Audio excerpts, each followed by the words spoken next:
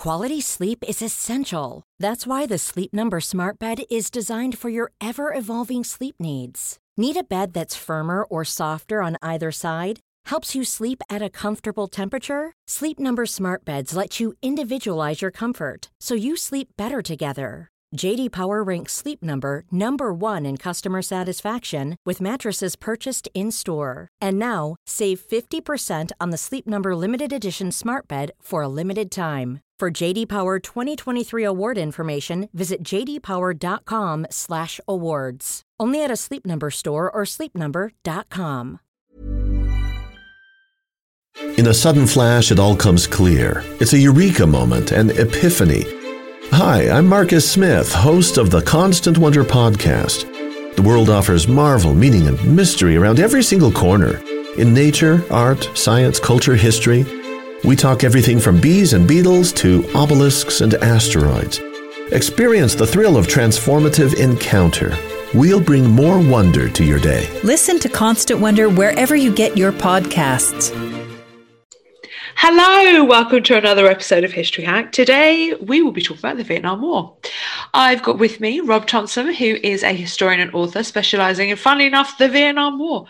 He's written a fantastic new book called Clear, Hold and Destroy, Pacification in Phu Yen and the American War in Vietnam. Welcome, Rob. How are you? Doing great. Thanks for having me.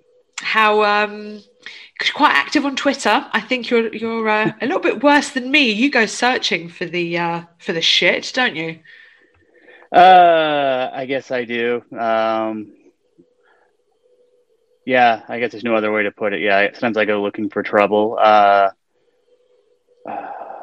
What did you do?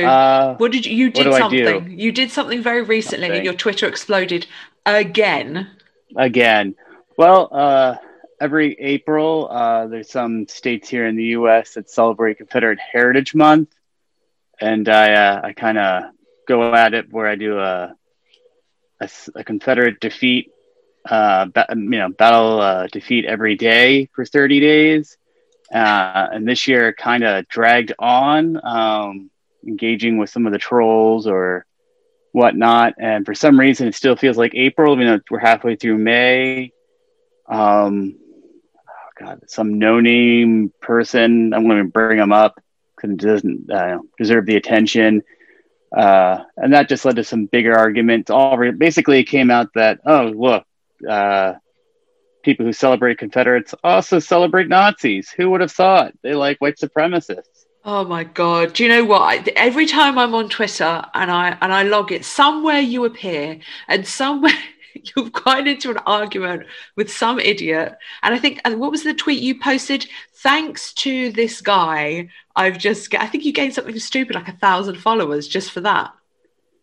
I was talking with my wife, and I guess maybe between 100 and 200 new followers, just because he tried to send some trolls at me. And I ended up gaining a bunch of followers because I fought back, I guess, and kind of made fun of him. And myself and some other historians proved that he doesn't read. Shock, horror. Read. I know, surprise. A conservative, guy with his own radio show can't read. Who would have guessed? And it's just been hilarious since. Right. Okay. Enough of these Twitter antics. Put your Twitterness aside for this next 40 minutes. I think we can do that. Because we're going to be talking about the Vietnam War. It's something that we don't really talk too much. I think we've only had maybe one or two podcasts about the Vietnam War. So we're going to be talking about something that, I don't delve into very often. So I'm really excited to learn a bit more about this. And we're going to be talking about pacification. So this can be defined in very many different ways, but you actually defined this in your book. So I think you should tell our listeners and myself what this word actually means. Ooh. So in the book, I spent a whole chapter trying to convey to readers what various Americans and South Vietnamese thought they as individuals understood it, what they thought the word pacification meant, what various South Vietnamese and American entities, so different bureaus or advisory groups thought it meant, And at the end of the day, at the end of the war, in fact, no one agreed on a lasting definition, which was a part of the whole problem. But for the sake of simplicity, it's all about control. And how do you get to that control is another part of that problem. There's an idea that pacification is winning the hearts and minds, like a positive thing. You can go build schools, infrastructure improvements, kind of like all these fun, lovey things to get the people to support a government, in this case, the South Vietnamese government. But then there's also just you don't have to be nice. You can just forcibly make the people do what you want them to do. And that's good enough. So at the end of the day, it's really about separating the South Vietnamese peasantry from the communists. And so that way you can, if you're the Saigon government, keep the South Vietnamese citizens separated so you can get them to do what you want them to do. That sounds like total absolute control. And I feel like I'm back in, for example, Nazi Germany. There's like there are definitely parallels, and the flip side of the coin is that the communists are trying to do the same thing.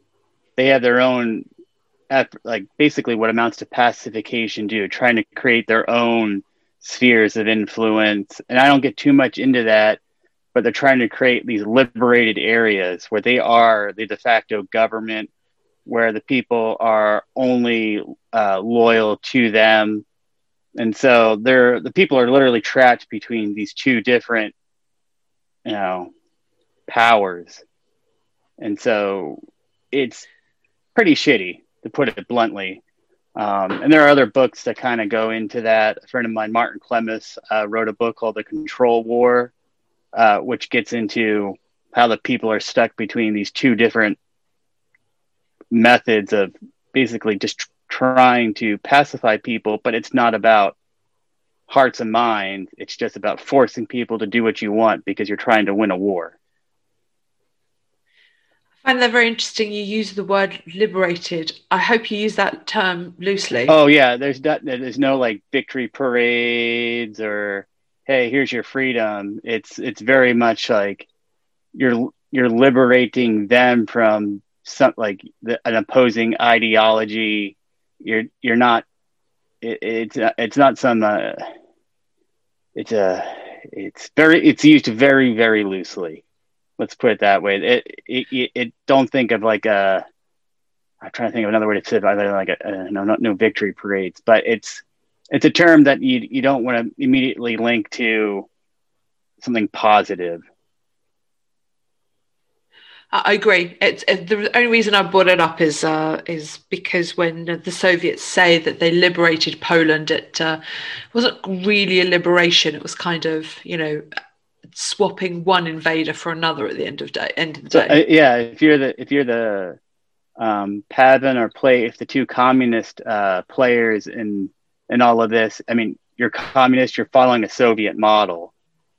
So it's that same idea, like you're creating liberated areas the same way probably the Red Army was doing in Eastern Europe during World War II. Right. So we are going to concentrate on a very specific year. We're going to concentrate on 1970. But before we get to 1970, we kind of need to cover the first 5 years before that. So the pacification of Fujian begins in 1965. It lasts through to the 1970s. So what actually happens in those half a dozen years? I know we've got a lot to cover here, so do bear with me. And do. Before the pacification reached its peak and it broke its camel's back. So give us this lovely overview of the next 5 years. All righty. Lot to cover. So let's see. By the end of 1964, you have, at least in Fujian, a province that is nearly overrun by conventional forces from North Vietnam, and then you have semi-paramilitary, semi-professional guerrilla forces that are local to the province, also communists, that have isolated South Vietnamese forces to the province capital, And so for Saigon, it looks like, oh, we might actually lose Phu Yen. By 1965, you have the start of the buildup of American forces and American allies across Vietnam, South Vietnam. Then by the end of 1965, that buildup is also occurring in Phu Yen. So starting in the beginning of 1966, American and South Korean troops, along with South Vietnamese troops, start operations to clear parts of Phu Yen of the communists. And basically, they're fighting over rice. They're trying to control rice production. That's where people make their money. That's where most people get fed. So a good part of the book is really it's about rice. If you just boil it down to, it's about rice production and controlling that production. By 1968, a lot of those operations have cleared the most densely populated part of the province. And it creates this false sense that everything's going well. So I make an argument that conventional warfare is pacification. Then we have the famous 1968 Tet Offensive, where the communists all of a sudden roar back to life. And they set pacification back by at least a few months, if not longer. But they lose, at least in the eyes of Americans and South Vietnamese, substantial numbers of troops. So for the Americans especially, it's like now there's this opportunity in 1969 to rapidly spread pacification, that the communists don't have enough manpower to stop its spread. But this doesn't account for the ability of communist guerrillas to kind of fight back. And that gets us to 1970. In 1970, all this accelerated pacification starts running into these security issues. That overstretches security. There's so much happening in those 5-6 years. I mean, to me, it sounds like absolute chaos. It's all happening like really, really fast. There's like some dramatic changes. And there is a lot of chaos. And 1970 is probably a word to describe it, could be chaos, because all of it does come to a head. And if you just go month by month, it's very chaotic. Well, let's do that then. More or less, we're kind of going to go month by month ish, sort of. Yeah. So the beginning of 1970 is quiet, but it's suspiciously quiet. How does the beginning of the year kick off? So when 1969 ends, it does so with the November monsoons. It's rainy. Everyone kind of goes to sleep and ends the year with, okay, can't do much. Everything seems to be going well. And everyone then wakes up in 1970 with the same idea that everything was going well. Everything should still be going well then, because the rains and whatnot. The communists didn't get that message.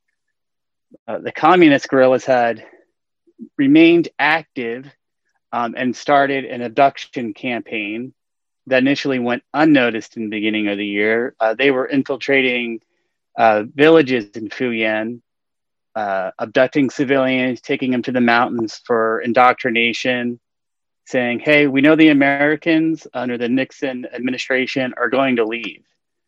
The Nixon administration has been very vocal about withdrawing the United States from the war. So we're still going to be here.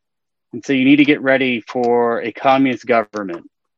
And you can be a part of that or not. The choice is yours. And so they're indoctrinating them. They're getting people ready for their return. And they're abducting not just a couple of people, they're abducting hundreds. In some months, there's like 300 to 600 people being abducted. So it's massive. And initially, these numbers are not being reported by the South Vietnamese. They're not showing up on any records. U.S. advisors, however, are catching word. Like, when they visit villages, they're noticing like some people aren't there or nobody's there, or people are actually telling them, hey, these people are, we noticed activity here. So they're catching wind that stuff's happening. And this goes on for a couple of months till finally they can prove, hey, these abductions are happening. And this leads to a local issue between the province chief and the American advisors that starts building and brings in American diplomats. And Americans are trying to figure out how they can remedy the situation without it becoming a bigger diplomatic issue. And at first it's, let's obtain all this intelligence so we can prove what's going on here.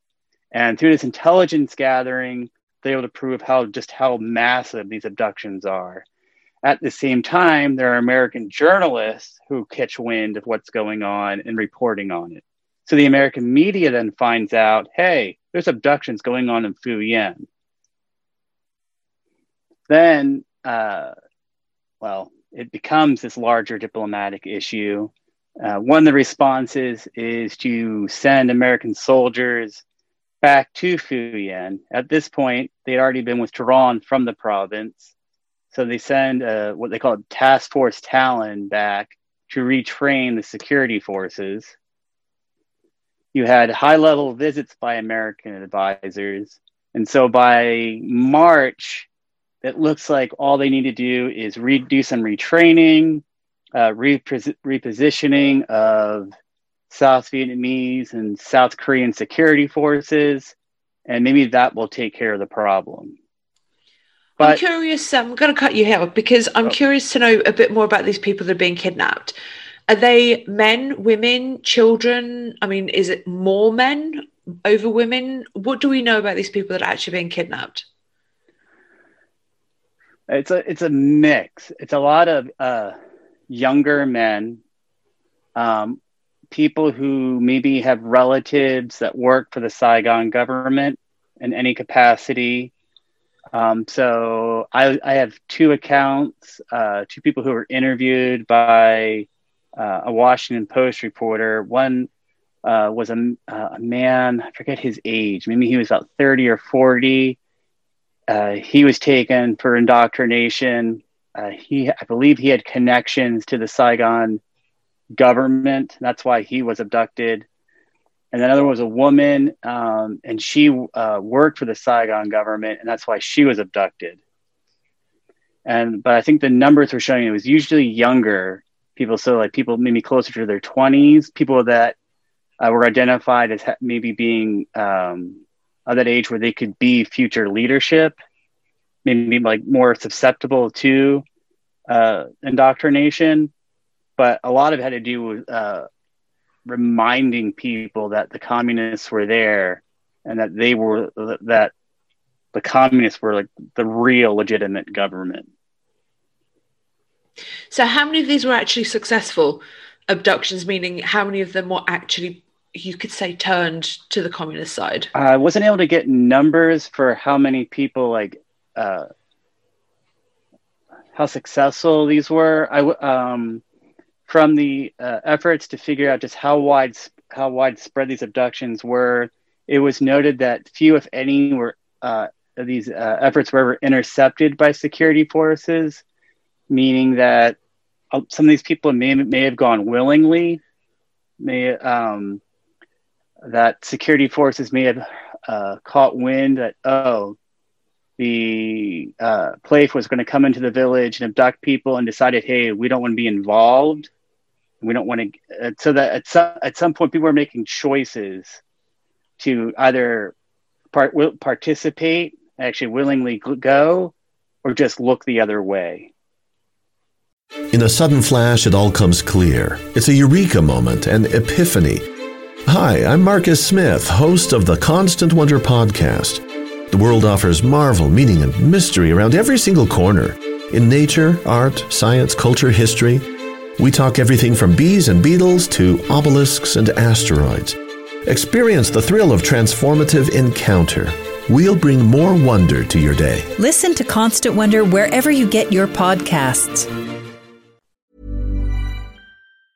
Quality sleep is essential. That's why the Sleep Number Smart Bed is designed for your ever-evolving sleep needs. Need a bed that's firmer or softer on either side? Helps you sleep at a comfortable temperature? Sleep Number Smart Beds let you individualize your comfort, so you sleep better together. J.D. Power ranks Sleep Number number 1 in customer satisfaction with mattresses purchased in-store. And now, save 50% on the Sleep Number Limited Edition Smart Bed for a limited time. For J.D. Power 2023 award information, visit jdpower.com/awards. Only at a Sleep Number store or sleepnumber.com. Hey, I'm Ryan Reynolds. At Mint Mobile, we like to do the opposite of what Big Wireless does. They charge you a lot. We charge you a little. So naturally, when they announced they'd be raising their prices due to inflation, we decided to deflate our prices due to not hating you. That's right. We're cutting the price of Mint Unlimited from $30 a month to just $15 a month. Give it a try at mintmobile.com/switch. $45 up front for 3 months plus taxes and fees. Promo rate for new customers for limited time. Unlimited more than 40 gigabytes per month. Slows full terms at mintmobile.com. Okay, so coming back to March, because you did just mention that. So in March, the American troops are back, and they themselves are now retraining these people that have been turned to the communist side. Is this actually successful? Do they turn these people back, or are these people stuck now, or they're confused? What's happening with these people they're bringing back? So Task Force Talon comes back with soldiers of like the 173rd Airborne Brigade, and they come down from Bin Din, which is a province right above Fujian, which was an even worse province. So they send the few that they can spare, and they're supposed to retrain security forces. And they find that these forces really don't want to go out on patrols. They want to do the minimal amount of effort. That, in large part, they're afraid of engaging the communists. So a lot of the reports from the Americans are it's really hard to get these guys, to get the South Vietnamese security forces to just go and do their jobs. So there's a lot of complaints about that. So if we get to the end of March, literally into beginning of April, 7 American advisors are with a South Vietnamese security force on a hill outside the province capital, near an area that's very active with communist activity, and they're supposed to be there to ambush an abduction party. They know that this is usually where they come by. We're going to ambush them, and this is going to be great. We'll get these security forces back into action. We'll show them that, hey, the communists can be fought off. This will be instead. This group are they themselves ambushed, and 5 of the 7 Americans die. Oh, wow. Okay. And so this goes horrible for the Americans. And this is like what really sparks a lot of changes. This is what turns this province level issue into a big diplomatic issue, because this retraining force has now suffered pretty heavy casualties in one firefight. And what made it even worse was that the South Vietnamese forces they were retreating fled from the battle. Is there a chance you can talk us through this? Tell us what actually happened in this battle. Where, what, why, and how? So the book actually opens with this scene because for me, this was like the really important part.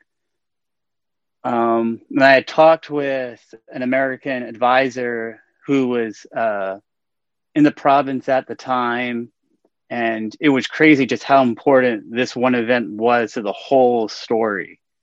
And so at the end of March, they were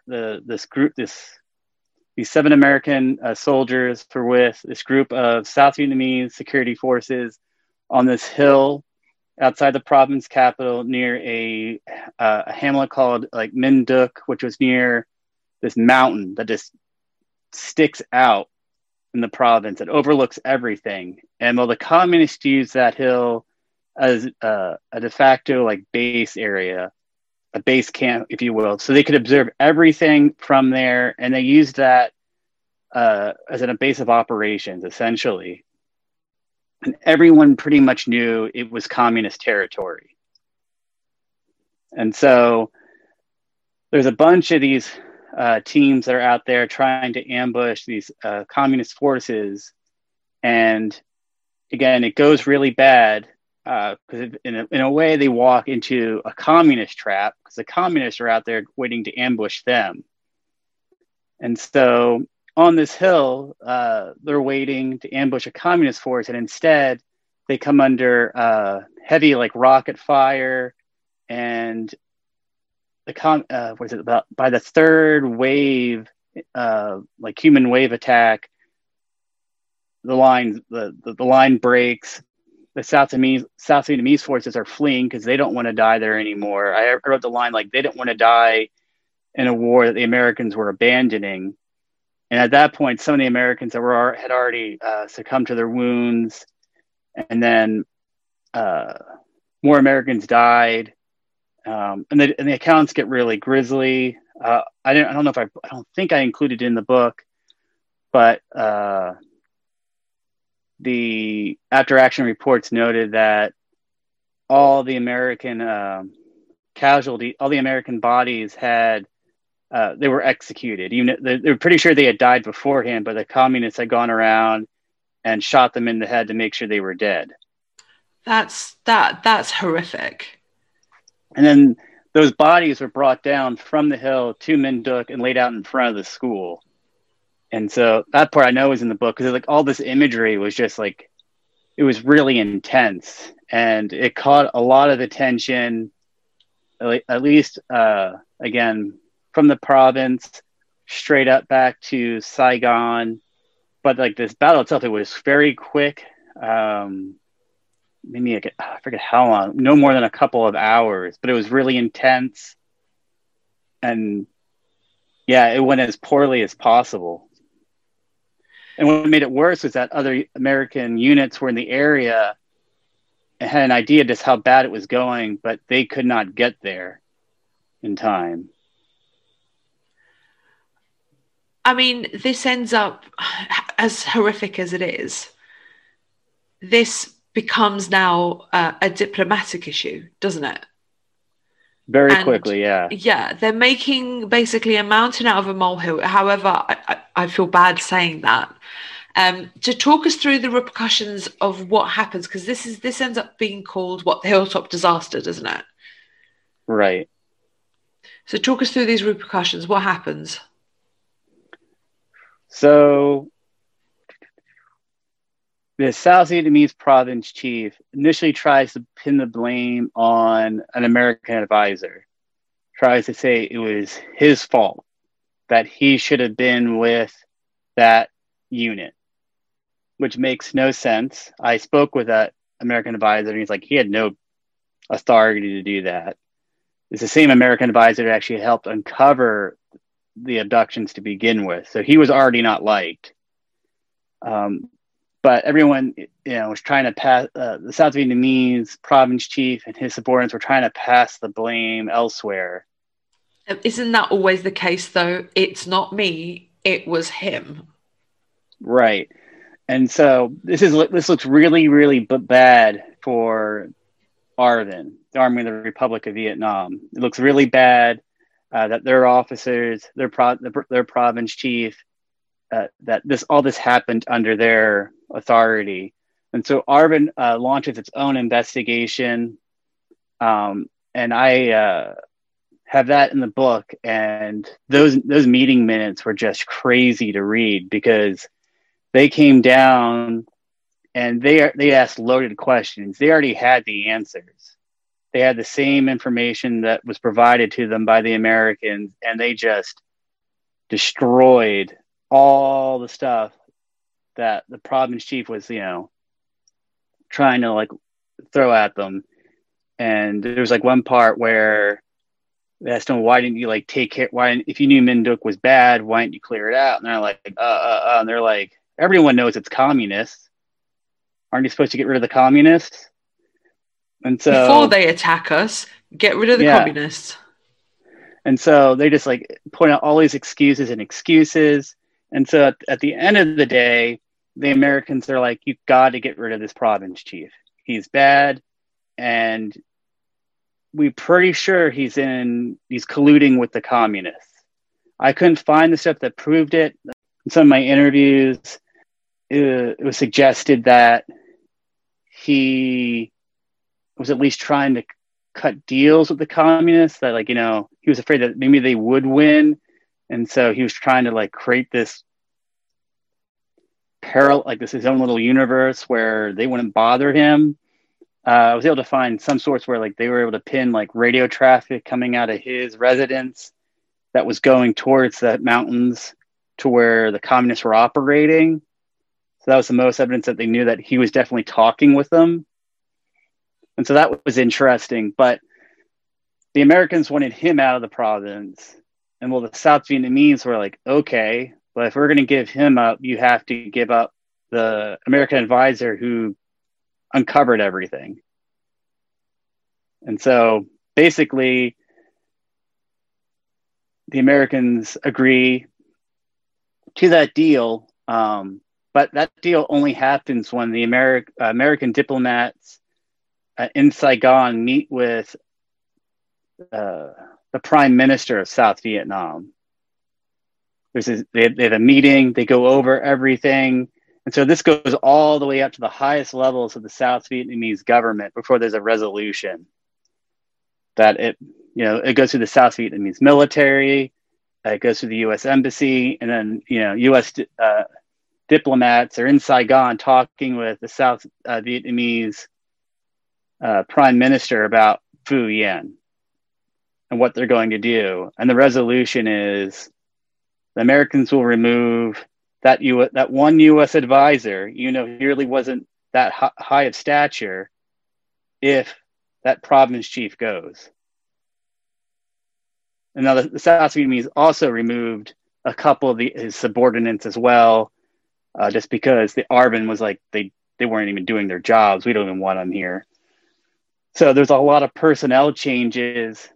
And there's all these other efforts to try to like figure out how to improve security. The South Koreans change stuff to do, both the ARVN and the South Koreans make all these changes to try to combat the abduction campaign by the communists. But at the end of the day, the abduction campaign only ended because the communists completed the campaign.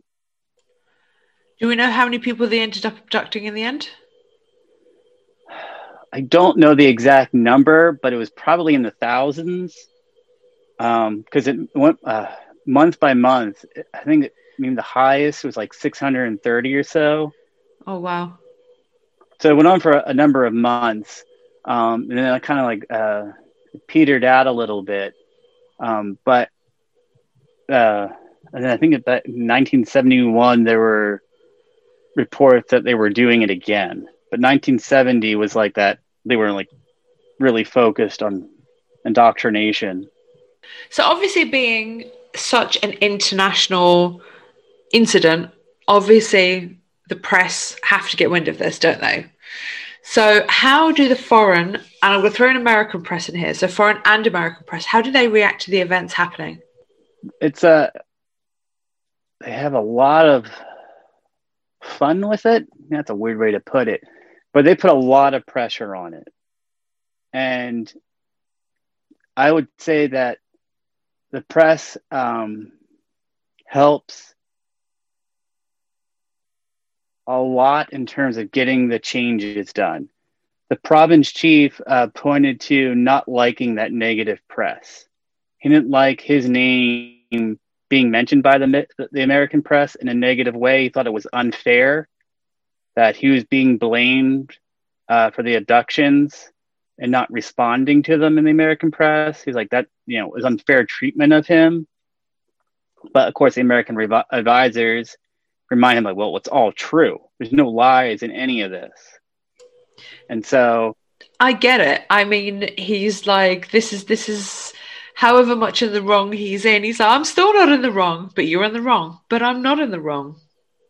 And so when the American diplomats are meeting with this in Saigon with the South Vietnamese prime minister, they bring copies of 2 of the 3 newspaper articles that were really like central to the whole story. And they were like, here you go. Like, these are literally spot on. Like, these are like the abridged, like, you don't need to read the reports because these are like the abridged versions of those reports. Each one covers it a little bit differently, a little bit different detail, and they're all right. And these are the ones he's reported to you that really rubbed him the wrong way. But they rubbed him the wrong way because he's embarrassed because they're true. And then they tell the prime minister, like, we don't know how it could be much worse there. And that's like all the prime minister needs to hear, be like, okay, yeah, I'll go talk with the president about this because you're right. I just love it. They lay him out with the evidence. Here is the evidence. You don't need to read the minutes. We still got articles that are telling the truth, and he's still denying he did anything wrong.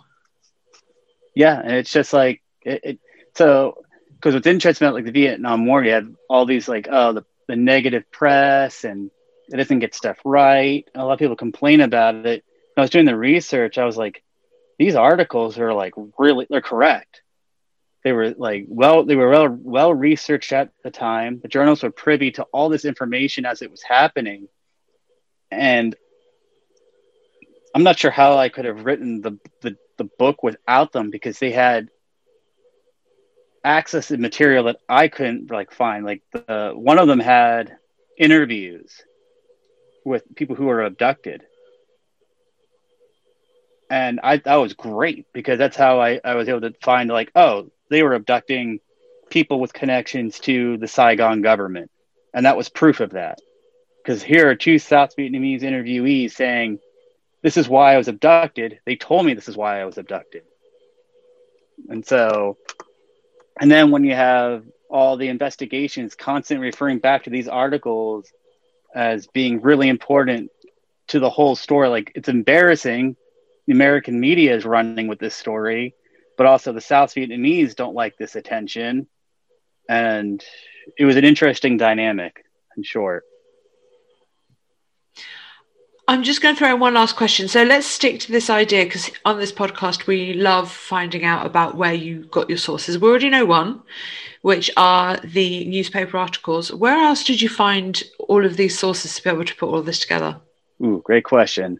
So I spent a lot of time at the National Archives at College Park, Maryland. That's where the vast majority of American records on the Vietnam War are stored. Like, all the advisory records are there. I spent a lot of time there going through them. I spent a lot of time at the Center for Military History at Fort McNair in Washington, D.C. They have copies of all those records. And I guess those are a little bit easier to go through in terms that it is organized differently. So that made finding the province reports easier. I'm trying to think of another way to phrase that, but also no pull times, which made CMH fantastic at being able to look at records at my own pace. I spent 2 weeks out at Stanford at the Hoover Library looking at records for Edward Lansdale, because he was privy to all the conversations dealing with what does pacification mean when he was in Saigon. So that chapter is based largely on those conversations. And then fortunately, a lot of records are digital on, they changed the name, the Vietnam Center and Archive, which is run by Texas Tech at Lubbock. And they have a lot of Vietnamese records, both communist and South Vietnamese. So I was able to pull stuff from everywhere. So basically, you've amassed such a huge range of archival material to put all this together. Yeah, I would say so. Amazing. Rob, listen, thank you so much for joining us and talking about the pacification and all of these crazy events that are happening between the communists and the American troops and diplomatic incidents and everything else. So, ladies and gentlemen, make sure you head towards our online bookstore to grab yourself a copy of Rob's book, Clear, Hold and Destroy, Pacification in Phu Yen and the American War in Vietnam. Thank you so much. Thanks for having me. It's been a blast. You can help us at History Hack by joining us via Patreon. It takes quite a lot of effort and a lot of work of quite a big team now to keep us going. And so if you could donate as little as £3 a month, it would be massively appreciated by all of us. There's different levels because Princess Marcus has set it all up with varying rewards and things. So do have a look, do join us. There's an exclusive Facebook group as well, and you can be part of all of it. When our guests join us to talk about their work and their new book, the 45 minutes or so they spend with us is just a taster of all their efforts. So to this end, we have launched our very own bookshop on bookshop.org, where you can find our guests' latest and greatest books. You can support them and you can support History Hack too. 10% of every sale via our bookshop supports the podcast and allows us to keep at it and bring you more amazing guests. You can find our bookshop at bookshop.org/shop/hack history, or just search on bookshop.org for us under the shops bit. Thank you for your continued support, and here's to your next great book. Even when we're on a budget, we still deserve nice things. Quince is a place to scoop up stunning high-end goods for 50 to 80% less than similar brands. They have buttery soft cashmere sweaters starting at $50, luxurious Italian leather bags, and so much more. Plus, Quince only works with factories that use safe, ethical, and responsible manufacturing. Get the high-end goods you'll love without the high price tag with Quince. Go to quince.com/style for free shipping and 365-day returns.